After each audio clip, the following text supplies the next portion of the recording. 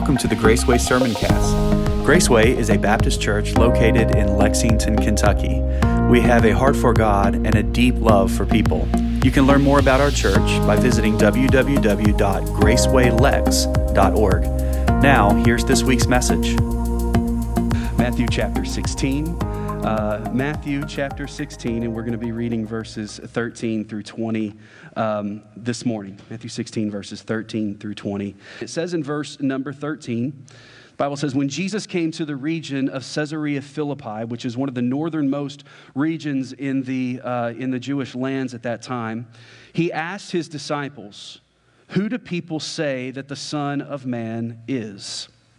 That's a very important question. If you mark in your Bible, if you take notes, and if you highlight, that's a very important question there. Who do people say that the Son of Man is? And in verse number 14, it says, they replied, "Some say that you are John the Baptist. Others say that you are Elijah. Still others say that you are Jeremiah or one of the prophets." And then Jesus says, "But you," he asked them, "who do you say that I am?" We believe the crowd that is gathered there is a very small crowd. It's his 12 disciples that he has around him and those who are following as well. We believe that probably his mother Mary and Mary Magdalene and some other folks were traveling with him at this time along with the 12. He says, "Who do you say that I am?" Then Simon Peter, probably the most outspoken of all of the disciples that followed Jesus. Sometimes that was good for him and other times it was bad for him. He said, "You are the Messiah. You are the Son of the living God." Again, in verse number 15, if you mark, check that question there. Who do you say that I am? Simon Peter answered, "You are the Messiah, the Son of the living God." And Jesus responded, "Blessed are you, Simon, son of Jonah, because flesh and blood did not reveal this to you, but my Father in heaven. And I also say to you that you are Peter, and on this rock I will build my church, and the gates of Hades or the gates of hell will not overpower it. I will give you the keys of the kingdom of heaven, and whatever you bind on earth will have been bound in heaven, and whatever you loose on earth will have been loosed in heaven." And then he gave his disciples order to tell no one that he was the Messiah, which I think is pretty interesting because today we live in the time of the Great Commission to tell everyone that Jesus is the Messiah. At this point, the disciples were told, don't tell them yet, because he wanted them to see for themselves. There would come a time when they would be told to tell everyone who he was and what he did, but the time had not come yet. Father, I pray that you'll minister right now, and Holy Spirit, I pray that you would hinder me from saying anything out of your word this morning that would be out of context or out of line or out of step with what you want us to know of you and from you this morning. Speak to us now as we turn our hearts and our minds and our eyes and our attention totally and solely upon you. In Jesus' precious name we pray. Amen. Throughout the course of our lives, we get a lot of questions asked, don't we? We get a lot of questions. How many of you like trivia? You like trivia, okay? I love trivia. I love it. I love trivia about just about everything and anything. I just like it when people ask me questions. I actually was one of those weird students who liked tests. Now, some people get really bad anxiety when it comes to tests. I liked tests until I got my grade back, and then I realized maybe I should have studied for this test that I liked a whole lot. But I like it when people ask me questions. I like knowing if I can get the right answer. There's a lot of questions that we deal with every single day. It's not just trivia, but there's a lot of questions that we deal with every single day in our lives that we oftentimes answer and we don't even think about it. But our day is really guided by questions and the answers to the questions that we give, isn't it? Think about this. There's questions you hear all the time. It used to be a question. It's not so much anymore. This comes back from my days when I used to bag groceries at Kroger. I always had to ask the question, paper or plastic? I don't know if they ask that much anymore because paper is just not really an option. Plastic's not really an option either. They want you to bring your bags or just carry them out like some sort of, person, like some sort of weirdo. But anyway, they used to ask the question, paper or plastic? How many times have you been asked, what's your favorite color? How many times have you been asked, I'm going to the store, want to go with me? Or what should we eat for lunch? Where should I go? My favorite question, you want fries with that? Look at me. Does it look like I've ever turned down the option of fries with that? Ever in my life? Yes, I want fries with that. I want his fries with mine too, okay? Those are the questions that we get asked all the time. Those don't necessarily have a huge, actually the fries probably do have a huge impact on your life. But then there's other questions that are a little bit more serious and can have a life-altering impact. Like the question that you often got when you were in high school and college, what are you going to do with the rest of your life? What are you going to major in? What career path do you want to go in? What are you going to study? Like a question, do you solemnly swear to tell the truth, the whole truth, and nothing but the truth, so help you God? You better answer that question right, and you better do it. The other question, do you take this person to be your lawfully wedded spouse? That's a pretty heavy question. And the most potentially life-shattering and altering question of all, sweetheart, does this make me look fat? That can alter the course of your life. We get a lot of questions asked of us a lot, don't we? And some of those questions are meaningful, and some of those are not so meaningful, and they don't really, set the course for things, but sometimes there's some big ones. Today, in this morning, in the text that we just read, we see questions that were life-altering questions for some people. Jesus asked his disciples as he's come into town, and Jesus is kind of getting some press by this time. And so when Jesus arrived in a town and his entourage was around him, there were people at the gates that probably ran through the town and said, Jesus Christ of Nazareth is here. And so people began talking. And so they'd gone into the marketplace and they'd done all those things. And Jesus sits down with his disciples probably while they're eating lunch. And he says, so what's the word on the street about me? Who do people say that I am? And then he asks another question, and this is the most important question I think that could ever be asked, and it was simply this: whatever they say, what do you say that I am? Who do you say that I am? There are approximately 180 questions that Jesus asks of people and asks his disciples in the gospel. But one question found in verse number 15 is by far the most impactful and important question he ever asked to his disciples, and it's a question that we wrestle with and have to wrestle with every single day, no matter what our religious affiliation may be. We will have to wrestle with this question: what do you think of Jesus Christ?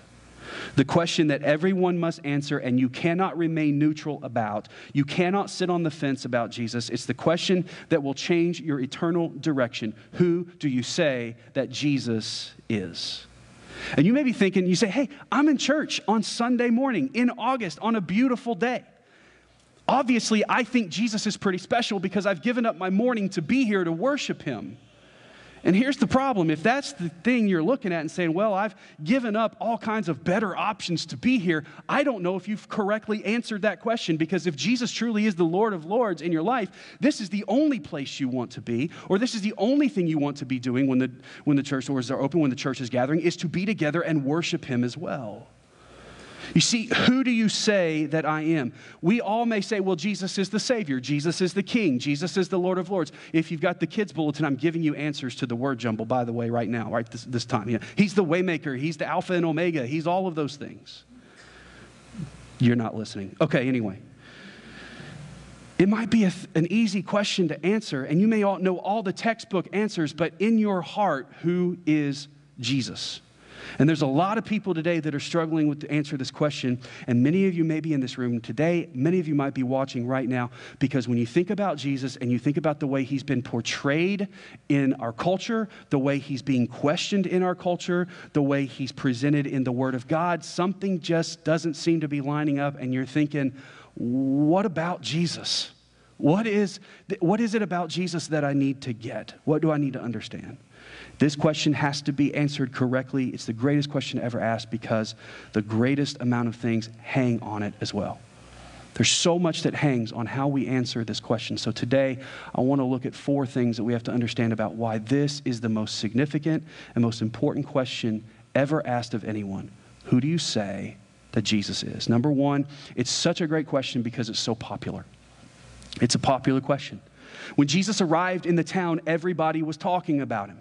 In verse number 13, we see when Jesus came to the region of Caesarea Philippi, he asked his disciples, who do the people say the Son of Man is? Now, they'd had a little bit of time in Philippi. They'd had a little time to get set up, and they're sitting around talking, and word on the street had kind of come around. They didn't really have Twitter, but he was probably trending, and everybody was talking about him, and everybody had an opinion on Jesus by this time because he performed a few miracles. He'd done some things. He was gaining popularity, and everybody kind of had an idea of who he may be. Now, understand this. There were a lot of people in that day who had kind of come around claiming to be the Messiah, but along the way, they fell short of actually being the Messiah. They didn't fulfill the bill of who the Messiah truly was. And so a lot of people, when they saw Jesus come in, they had to kind of think, is he really this, or is he just another wannabe who's propping himself up, acting like he's the Messiah, claiming to be, and he's just going to disappoint us down the road? You see, we get to view Scripture by knowing already the end of the book. We know Jesus is the man. He's the Son of Man, but they didn't know that. So there were a lot of people that were kind of coming up with all these different ideas about who Jesus is. And they were in Caesarea Philippi. Now, what you have to understand about Caesarea, that word Caesarea comes from Caesar, which means it was a heavily Roman-influenced town. It was a Jewish town, but it was under heavy Roman control. Heavy Roman control. So paganism was huge at that time. There was a god that they worshiped there called Pan. And Pan was just kind of where we get that idea of pantheology, meaning I'll worship anything and everything. And that God is just in everything and everyone and all of this stuff. And so there was a lot of things going on. Do I worship God? Do I worship the pagan gods? All of these things, and all this stuff was swirling around. And then Jesus enters the city, and all of a sudden everybody becomes a theologian saying, well, here's who I think Jesus is. And so Jesus, the Bible says that when, in verse number 14, says, some of them say that you're John the Baptist, others say that you're Elijah, and others say that you're Jeremiah or one of the prophets. So these were three theories that were swirling around as to who Jesus was. See, they thought he was John the Baptist because he was a national hero who had stood up to the Pharisees, but this would be a strange idea since Jesus and John were both alive at the same time, so it wasn't like a remanifestation of John the Baptist. They just thought maybe John the Baptist cleaned himself up, trimmed his beard down and got all of the honey caked in his beard out of it, and, the locust legs, he picked them out of his teeth and put on some regular clothes instead of the animal skins, and maybe, took a shower and thought, oh, that's just John the Baptist cleaned up. We've never seen him looking like a normal person. And they're like, that's what they thought he was. They thought he was John the Baptist. The other one they thought he was Elijah. Now, this was a little bit more mystical and mysterious because Elijah had been off the scene for a long time. But the thing about Elijah is he had not died because the Bible says that God had carried Elijah off in a chariot. So they thought God just sent Elijah back down to finish some work and do more work as the prophet. So they thought maybe he's Elijah. And then they also thought he might have been Jeremiah. That he was Jeremiah actually been resurrected and come back to life because Jeremiah was known as the weeping prophet. And because of his compassion, they saw Jesus being so compassionate, and they hadn't seen a whole lot of other prophets and a lot of religious figures show so much compassion. So they thought, this must be Jeremiah because he cares so much about the sick, and he cares so much about the hurting, and he cares so much about the oppressed. So this must be Jeremiah. So the common factor in all of these theories was that people were trying to relegate Jesus to just someone that they respected, someone that they knew, someone that would fit into the box that they had painted for who the Messiah would really be. The box that they painted. You don't paint a box, but this box that they had built. We do this all the time, don't we? We build this box and say, this is who Jesus is, and this is all Jesus can be. And if he doesn't do what the box I've built says he should be, then he must not be Jesus. We do this, right? Or he must not be as good as I think he is. And we begin to get disillusioned with, this is what I think Jesus should do in my life, and he's not doing it in my life, and so therefore he must not be God, or there must be something wrong with me, or there's something wrong with him, and if we keep walking down that road, we eventually look and say, I don't need Jesus. It's a dangerous path. So the common factor is they all wanted to put Jesus into something that they could comprehend. And something that they could just easily understand and define and control. Everyone today still has the same opinion about Jesus. They look and they hear the claims about Jesus. They look at the word. They hear the preachers. They hear their brothers. They hear their friends and their Christian friends and family. And they all have this idea of who Jesus is. Whether you know it or not, you're screaming to the world who you think Jesus is right now. Through your posts, through your conversation, through the way you live your life, through the ideas you have about Jesus. Those are being translated and transferred to the people around you who are being asked this question, who do you say Jesus is? See, we're all answering this question one way or the other.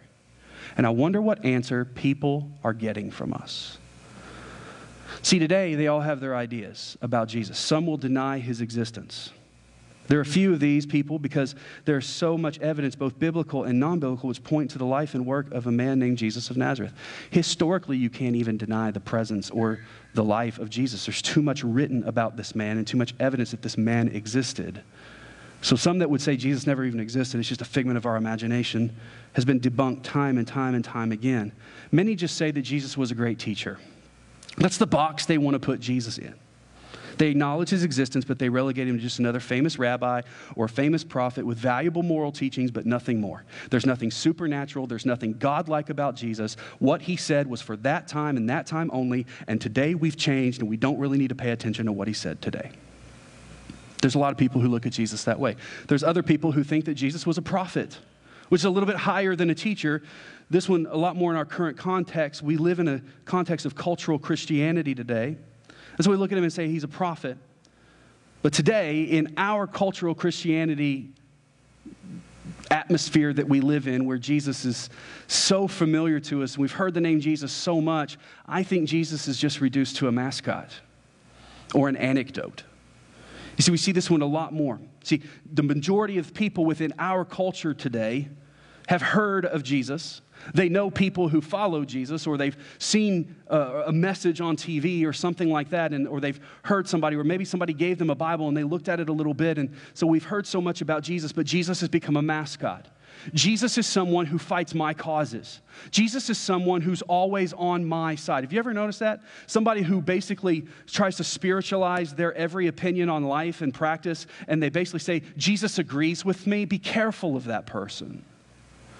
Because we don't follow Jesus for him to agree with us. We follow Jesus in total agreement with him. Jesus is not just a mascot. You see, the opinion of Jesus is more shaped by our current culture in this situation, in our values, in our politics, in our philosophies, rather than by who Jesus actually was and what he taught. Jesus is whoever I want him to be, becomes the answer that we give to who do you say Jesus is. And there's a lot of that going on all kinds of sides and on all kinds of fronts today. But the truth of the matter is, to this popular question, it doesn't matter about our opinion of Jesus, because Jesus already knows who he is. Jesus is just who he is. And Peter nailed it when he said, you are the Messiah, you are the Christ, the Son of the living God. He said, you are the anointed one, you are the one that all of our hope lies in. You're not just a mascot. You're not just a prophet. You're not just a teacher. You're not just this. You are prophet, priest, and king. You are Prince of Peace. You are the healer. You are the judge. You are the lawmaker, the lawgiver. You are the law fulfiller. You are everything. You are everything. So it's a popular question that many people are wrestling with. And what's interesting to me is that 2,000 years plus since Jesus walked this earth, we're still wrestling with this question of Jesus. How many people do you know have that kind of staying power in history? Not many. God has seen fit to make it so that Jesus becomes a name that spills off of the lips and will continue to spill off of the lips of humanity until the end of time, because it's the name above all other names.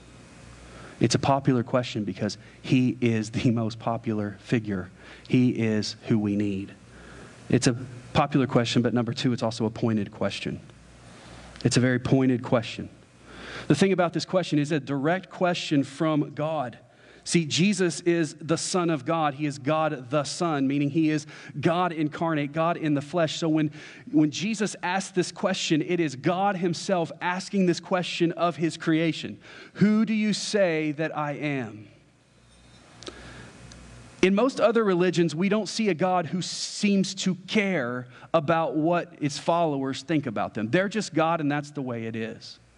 But here we see God cares about what we think of him and how we perceive him and who he is. Why does he care? Not because he has some sort of insecurity and he needs to be affirmed all the time. He cares because he knows that if we know who he is, it's best for us. It's best for us. This is why worship is important for us. It's not just something for us to do on a Sunday to show how righteous we are or so we keep God happy with us. We need to gather. We need worship. We need that in our lives. It's something that we benefit from. We need that. That's why God says, worship me, give me glory. He says, who do you say that I am? In verse number 15. We see this important conjunction in the sentence, this word, but. It's a change in perspective. It's a shift in direction. It's a narrowing of range. Before, Jesus was asking his disciples, who does everybody think I am? So what's the word on the street in Caesarea? What do they think about me? And they're all telling him everything. So it's an impersonal, indirect, third-person kind of way of looking at things. And the disciples have no problem giving all of these options. But then he shifts it on one conjunction. But what about you? Who do you say that I am? All of a sudden, it goes from a public opinion poll to now my personal beliefs.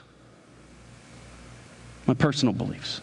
It gets a little bit more serious, and you can just imagine that it's getting a little bit quiet because everybody's talking and everybody's giving a report here when it's about everybody else. But now only one person's willing to stand up and say anything. I kind of imagine everybody else just going silent and getting uncomfortable, and Peter finally saying, well, you're the Messiah. You're the Son of the living God. Almost as a spokesperson for the rest of them. See, I know what they say, but what about you? See, Jesus is very direct. What you see when you read through the Gospels and you study the Gospels, what you find about Jesus is he is loving, he is compassionate, but passive he is not. He is a direct person. He called out sin. He dealt with those who were judgmental. He dealt with those who were in sin. Even when he was showing compassion, say, to the woman that was caught in adultery. When he was standing at her defense so that she could live and be shown grace and mercy, what does he say to her at the very end? Go and sin no more. See, there's this idea about Jesus today, this picture of Jesus that we paint, is that Jesus, because of grace and mercy, is just okay with whatever you do. He's not. Because if he was okay with that, and God was okay with that, God was a real jerk to Jesus by putting him on the cross if there was no sin that ever had to be paid for. Sin matters. It matters. It matters before we're saved, and it matters after we're saved as well. Jesus is very pointed. He says, I want to know what you think about me. Why? Because the difference between life and death is very pointed. If you believe in Jesus, if you follow me, heaven. If you don't, hell. Jesus was asking this question so directly because the question is so pivotal. It's too important to just beat around the bush. He wanted to know where he stood. He wanted to know where he stood. And he said, well, Jesus already knows where he stands, but he wants us to define where he stands with us. If you've ever been in a relationship before, a romantic relationship before, you've all had that moment where you have that uncomfortable conversation where you have to kind of like, where's this going? Are we friends? Are we more than friends? It's called the DTR relationship, or you know what that is? The DTR that stands for define the relationship. Anybody ever had one of those awkward conversations? Like, where are we at? Am I the only one who had to? No one else? Everybody just knew exactly. We all have these weird conversations. Now today on Facebook, I guess you don't have the conversation. You just change your relationship status. Is that what it is? It just makes everything. That's the only thing you have to do to define the relationship, right? It's that awkward conversation when the couple has to define what they mean to each other. Are we just friends? Are we more? Is he or she the one? Word of advice, before you propose, maybe have that conversation because that could lead to a real disappointment in your life. Okay? Could lead to a really awkward moment, all right? Stacy and I will be married 20 years next July. I mean, I say that because it sounds a lot more like momentous than saying, yeah, it's 19 years. So if she sticks with me for a few more months, we're 20, right? We had a lot of DTR conversations before we became a couple because we were really good friends. Like we were like best friends for a long time before anything romantic ever developed. I think it was because she just took her that long to realize how awesome I really am. But we worked together. We both worked at the church. She worked in the daycare, and I was kind of the cook and everything. So I was like walking past her room, and we hung out together all the time because we were, there were very few people our age in the church, and so we hung out. I was working with the youth department, so she was working as a counselor there in the youth. So we were together all the time, and we'd been really good friends through high school and through college and everything. We kept in touch, even though we went to different schools. We were just really, really good friends. And it's funny because as friends, we talk to each other. This is the weird thing. As friends, we would talk to each other about the other people that we were dating. Like she'd email me and tell me about the guy that she was dating there in Virginia. And I'd be like, what an idiot. Not because he was with her. I'd just be like, he's not good enough. You know what I'm saying? Man, I'm getting myself in some serious trouble today. Let's just move right on to point number 3. But we talked about it, I talk with her about, girls I was dating. She's probably thinking the same thing as like, man, they need to move on to better pastures. But anyway, and I remember thinking, here's the thing. It would go from, I would even look at potential people that I could date through the filter of what I thought Stacy would think about this person. All right? But she's just a really good friend, right? And then all of a sudden my thoughts went from, I wonder what Stacy would think, to saying that this girl is nowhere near as cool or as awesome as Stacy is. And then it went from, this girl's really pretty, but she is not even close to as pretty as Stacy is. And I'm like, uh-oh, I need to have a conversation. We need to define the relationship a little bit. And so I just need to find out if she's thinking the same thing. So we had a lot of those conversations because I didn't want to mess up a great friendship. And plus, I think she was just she liked me chasing after her a little bit, and she liked hearing me say, I really like you. I really think that this could be something more than friendship and stuff, because she's a words of affirmation person. So she loves hearing that, I really like you, and I think you're pretty. I tell her that every day because I mean it still, and things like that. So we've had those define the relationship situations. This is a define the relationship moment for Peter and for the rest of the disciples.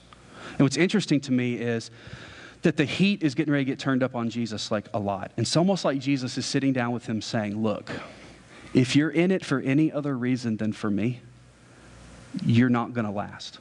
Judas proves that later on, right? But we have to have that define the relationship moment with God. It's one thing to say, I know about you. Grandma took me to church. I go to this cool church down the street, and it's nice. It's a nice community, and I'm involved. Or I watch this church online and stuff, and it's cool, and it's a nice addition to my Sunday before I go to brunch. But it is another thing to say, you are the Lord and master of my life. You are my Savior. That's the define the relationship moment we all have to have. Have you had that moment in your life? It's a pointed question. It forces you to say, yes, I accept you. Yes, I will follow you. Or no, I will not. No, I reject you as the Savior. Because you can't just take a passive look at Jesus and say, yeah, I'm just kind of non-committal. You either accept him or you reject him. See, he says in verse number 16, you are the Messiah, you are the Christ, the Son of the living God. He wanted them to tell him where he stood. This was a question not for Jesus. Jesus didn't know. Jesus didn't need them to say anything because he already knew their hearts. He already knew where they were with him. This was for them to wrestle with. See, Jesus doesn't need to say, you're my king, to know that he's the king. He already is, always has been, and always will be. The reason we need to say that, and the reason we need to wrestle with that question, is because it depends on whether we believe he's the king, whether he is our king or not. He wanted to tell them where he stood. He said, who do you say that I am? It's for our benefit that Jesus puts us in that predicament to say, who do you say that I am? He loses nothing if we don't accept him, but we lose everything if we don't. See, it's the difference between accepting Jesus and denying him. It's the difference between faking it and making it as a believer. It's the difference between faith and heresy. It's the difference between being saved and being lost. It's the difference between being light and dark, and it's the difference between death and life. What do you think of Jesus? Who is Jesus? It's the difference for each home that we're going to go to in Gospel to Every Home, all 2,300 of them, and we ask that question, or that bag poses that question, who do you say that Jesus is? How we answer that question is the difference between death and life. That's why, number 3, it's a defining question. It's a defining question. It demands that we take a side. Anyone who can think about Jesus on the cross and picture that, and anyone especially that was there to see that, they couldn't just passively look at it and say, wow, that was an amazing thing. What a great story. It's a defining question. He asked his disciples to take a side. Do you side with the rest of the skeptics? Do you side with the rest of these people who don't know exactly what to believe? But you've been with me. You've been walking with me every day. You've been camping with me in every town that we go into. You've seen every miracle. You've seen every tear that's fallen from my eyes. You've heard my prayers. You've watched me. Who do you say that I am? And this is something that I think the unbelieving world has a problem with when they consider the church today, especially in America. We're we're the ones who are supposed to be as close to Jesus, and we're the ones who have it so messed up right now. If we can't get it right, how are the lost supposed to get it right? It demands that we take a side, and there are two very distinct sides to choose from in our text. You can choose to believe Jesus was just another man like John the Baptist or Elijah or Jeremiah. Yes, they were great men used by God to do great things, but none of them qualified to be the Christ, the Son of the living God, because none of them were. They were just humans. Or you can side with Peter and the rest of the disciples and trust Jesus' words, his teachings, and his claims that he is the Christ, the Messiah, the anointed one, the one who saves our soul from hell, the one that all of Israel had waited on for centuries to be the one to liberate them spiritually, to be the Messiah that God had promised, not to just save them, but to save the world. And the key is that he can't be both. You can't wake up on Monday and say, Jesus is kind of like John the Baptist. He's a great teacher, and I like some of the things that he taught me, but some of the things I wrestle with, so I'm just going to do my own thing over here. Or I'm going to twist Jesus around and make him say this. You can't wake up on Monday and then on Tuesday say, no, he's Lord and Master, and what he says goes. You can't just be doing that. He's either our Lord or he's not. You see, in the Christian classic, Mere Christianity, C.S. Lewis, who was the writer of the books of Narnia, The Lion, the Witch, and the Wardrobe, and all of those movies that came out back in like the early 2000s. But in one of his books that he wrote, and it's a classic discipleship book. I encourage you, if you've never read it, read it. It is one of the best theological works on what it means to live the Christian life and what Christianity really is. He gives three possible responses that one could have to Jesus. And he says, look, when you look at Jesus, the only responses you can give to this question are, you're the Lord, you're a lunatic, or you're a liar. None of us would imagine ever looking Jesus in the face and saying, you're a lunatic. But here's how we do it. Lewis says that some call Jesus a good moral teacher, but to be careful in doing so, because a good moral teacher would not falsely make some of the claims that Jesus did, knowing that he couldn't fulfill them. So if Jesus was just a good moral teacher, a moral teacher with integrity, he loses integrity the minute he claims to be the Son of God if he knows he's not. So he's a liar. He also said that if he wasn't really the Son of God, the claims that he made and things he did would put him on the level of a lunatic, being willing to go unjustly to the cross. See, you get that? There's two options. He's either a good moral teacher and he's lying about being the Son of God, or he's a teacher and he really believes he's the Son of God when he's not, so he's crazy. Or the only reasonable conclusion you can draw in light of Scripture is that Jesus is the Messiah. He truly is the Son of God. And here's why it's so important to get this right. Because to be 50-50 on Jesus is to be 100% lost. To be 50-50 on Jesus is to be 100% lost. You can't just say, yeah, I'm flirting with this Christianity thing. I got some questions. I hope I get them answered. It all comes down to Jesus and whether you trust him, whether you believe him or not. To remain neutral on who he is the same as not believing. He demands that if we are to follow him, we must do it all the way. So we have to abandon all the other ideas and the theories and the little g gods that we chase after around here, and we have to trust Jesus. Once I was playing golf, and I haven't played golf in a long time, but I remember the most embarrassing thing I ever did on a golf course was I was playing golf, and I'm telling you, I hit the shot of my life off the tee. It was like a par 3 or a par 4. I can't remember exactly what it was. Greatest shot I ever hit. I hit a drive off the tee, and it landed 3 feet from the cup on the green, and I'm like doing a dance. I'm excited. I'm doing my happy dance and everything, and I'm like rubbing it into my partner's face and stuff, and he looks at me. He's like, dude, that was an awesome shot. I'm like, I know, look at that. He goes, the problem is that's the wrong green. What?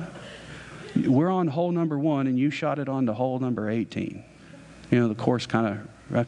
Oh, he's like, there's the green you're shooting at, stupid. And I was like, oh, I got you. You see, here's the thing. This is a lot of people. They think they're following Jesus, and they're really excited about how spiritual they are and how much they got figured out in life, but they've totally missed the right mark. Is that you? You see, it is a very important, defining question. What will you do with Jesus? And lastly, as we move to our time of invitation, is that it is a personal question. It is a personal question. We already kind of went over this a little bit. Jesus asked them, who does everybody say that I am? And then he makes it personal real quick. He says, but what about you? Who do you say that I am? In verse number 15. See, Jesus died for the sins of all mankind. When he went to the cross, his blood covered the sins of all mankind. But he applies that grace individually. When he died on the cross, it didn't just make it that everybody all of a sudden is saved. We must receive that gift. The Bible says the wages of our sin is death, but the gift of God is eternal life through Jesus Christ our Lord. And in the book of Romans, it says, if you will call upon the name of the Lord, you will be saved. Jesus supplied salvation, but we must claim it by asking for it. Have you asked? I'm not asking, have your grandparents told you about Jesus, or have your parents told you about Jesus, or has a teacher, or have I told you about Jesus? I'm asking you, have you wrestled with this question? Is Jesus your personal Savior? Have you accepted Jesus as your Savior? If you have not, today is the day to do that. It's a very personal question. Who am I to you? Look at that again in verse number 15. Read this again and just picture whatever voice you imagine of Jesus. It's Jesus speaking to you. But you, who do you say that I am? And here's what Jesus told us in John chapter 14, verse number 6. I am the way, the truth, and the life. And no one comes to the Father except through me. This is a personal question. Who do you say that I am? It's a question that will be asked again for all of us when we stand before God and he says, so what did you say about my son? Because that's our only entrance into heaven. It's not going to be, I preached for 20 years. I tried to model Jesus to my kids their whole life. I gave money to the church. I went and I did disaster relief in Haiti, and I helped and I prayed and I did all this. It's not going to be any of that. It's going to be, what did you do with my son? Did you trust Jesus as your Savior? Because good works don't save us. Only the blood of Christ covers our sins. Peter gave the right answer when he said, you are the Messiah, you are the Christ, you are the Son of the living God. Because let me tell you this, if good works were going to be the cue, Peter failed. He denied Christ. Later on, he would answer this thing wrong. When people said, are you one of Jesus' followers? He says, no, I'm not. No, I'm not. He even cussed and he's like, no. H-E double hockey sticks, no. But he got it right when Jesus asked. He's the Messiah. He's the Son of God. And there may be times in your life when you don't necessarily act like a follower, but if you have placed your faith and trust in Jesus Christ, you are his child. Have you done that? Have you placed your trust in Jesus Christ? You can't stumble over the question. When God stands there and says, what do you say about Jesus? You can't hem-haw around and be like, well, here's what this guy told me. And I watched a couple YouTube videos over here, and I watched the zealot crowd over here, and then I watched the deconstruction crowd over here on TikTok, and here's what everybody else is saying, and God's going to say, what do you say? What do you say? So I'm asking now because I care. What do you see about Jesus? As we bow our heads and as we close our eyes, what do you say about Jesus? Do you know Christ is the Son of God? Is he the Messiah? Is he the Son of God? Because that has implications on our lives. If he's the Son of God, he's your Savior. If he's the Messiah, he's your only Savior. Are you trusting in him? Do you know Christ as your Savior? If you know Christ as your Savior, then I ask you right now to be praying for those who may be struggling with this question to answer, that they would come to know him today. If you're here today, or if you're watching today and you've never answered that question the way Peter did, you are my Messiah, you are my Savior. I'm trusting in you to be my Savior. Today is the day to ask him to save you. If you've never asked him, let today be the day. The Bible tells us that all we must do to follow him is to repent of our sins, to admit, I'm a sinner. I'm a sinner. Doesn't matter how white the sin is, how gray the sin is. There's no white sins. There's little white lies. There's none of that. There is sin, and all sin leads to death. Admit I'm a sinner. Admit that I have no cause for having that sin forgiven except for the grace of God. If you don't know Christ, let today be the day. Come talk to me, talk to somebody in the back. If you have questions about it, please, let's talk about it. Let's get this taken care of. The Bible says to believe in him is to put our faith and trust in him. Nothing that we can do. Trust him. Ask him, God, be merciful to me, a sinner. I'm trusting in you as the Messiah, as the Son of the living God, and I trust nothing else. That is the prayer of salvation. Forgive me of my sins. Cleanse me from unrighteousness. Be my Savior. If you need to be saved today, come today. If there's somebody that you need to pray for, come today. Whatever you may need, please come. God, work in this time now. Holy Spirit, do your work. In Jesus' name, amen. As we stand today, if you need to come, would you please do so? Thank you for listening today. At Graceway, our strongest desire is to glorify Christ by telling everyone about His grace. If you have questions or are in need of spiritual help, please reach out to us by visiting www.gracewaylex.org and click on the Contact Us section. Or you can email us at gracewaylex@gmail.com. Our worship services are held each Sunday at 10:30 a.m. We'd love to worship with you this week. Until next time, take care and walk in the way of grace.